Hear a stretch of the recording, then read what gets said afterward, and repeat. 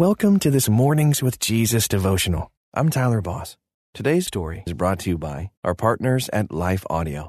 If you go to lifeaudio.com, you will find dozens of other faith-centered podcasts in their network. They've got shows about prayer, Bible study, parenting, and more. Head over to lifeaudio.com now. And remember, you can have full access to our meditations commercial-free. Just text ABIDE to 22433 for 25% off. Now, receive His peace and abide in Christ. Welcome to this Mornings with Jesus devotional, designed to start your day in a positive way with scripture and reflection. I'm James Seawood. Today's scripture is Deuteronomy 10, verse 18 from the New International Version. He defends the cause of the fatherless and the widow, and loves the foreigner residing among you, giving them food and clothing. This story is from Alice Thompson. One day before leaving work, Alice was moved to call a member of her church, Mrs. McGee. Since Alice was also eager to get home in time to watch her favorite game show, Jeopardy, she told herself, "I will call Mrs. McGee another day." However, Alice's soul would not rest until she dialed Mrs. McGee's number. When the elderly woman answered the phone, Alice chimed, "Hello, how's it going?" Mrs. McGee explained that she needed someone to purchase and deliver dinner to her home because her daughter had to work late that evening.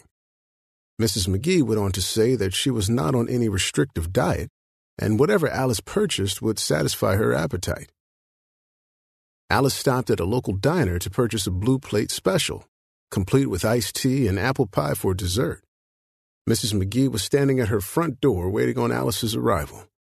After receiving the dinner, Mrs. McGee thanked Alice and hugged her neck. As Alice departed, Mrs. McGee said, "Jesus sent you here today." Alice nodded, with tears in her eyes. Like Jesus used the little boy's lunch to feed 5,000, Jesus used Alice to feed a widow. Each and every day, Alice understands that she is the Lord's ambassador. Alice's life is not her own, and the Lord is not coming down from heaven's shore to personally feed and help the needy. No, He sends Alice, the believer in Jesus, to do His bidding. And so it was. Alice missed watching Jeopardy that evening because Jesus needed her for a more urgent task. Here's a step of faith you can take today. Is there a widow in your church or neighborhood? Today, call and offer to assist her with your free time, resources, or creative talents. Thanks for joining me this morning. Until next time, may you abide in Christ. Need more of God's power in your life? I'm Christina Patterson, host of the Teach Us to Pray podcast, providing practical tips on how to grow your faith through prayer. Subscribe at lifeaudio.com.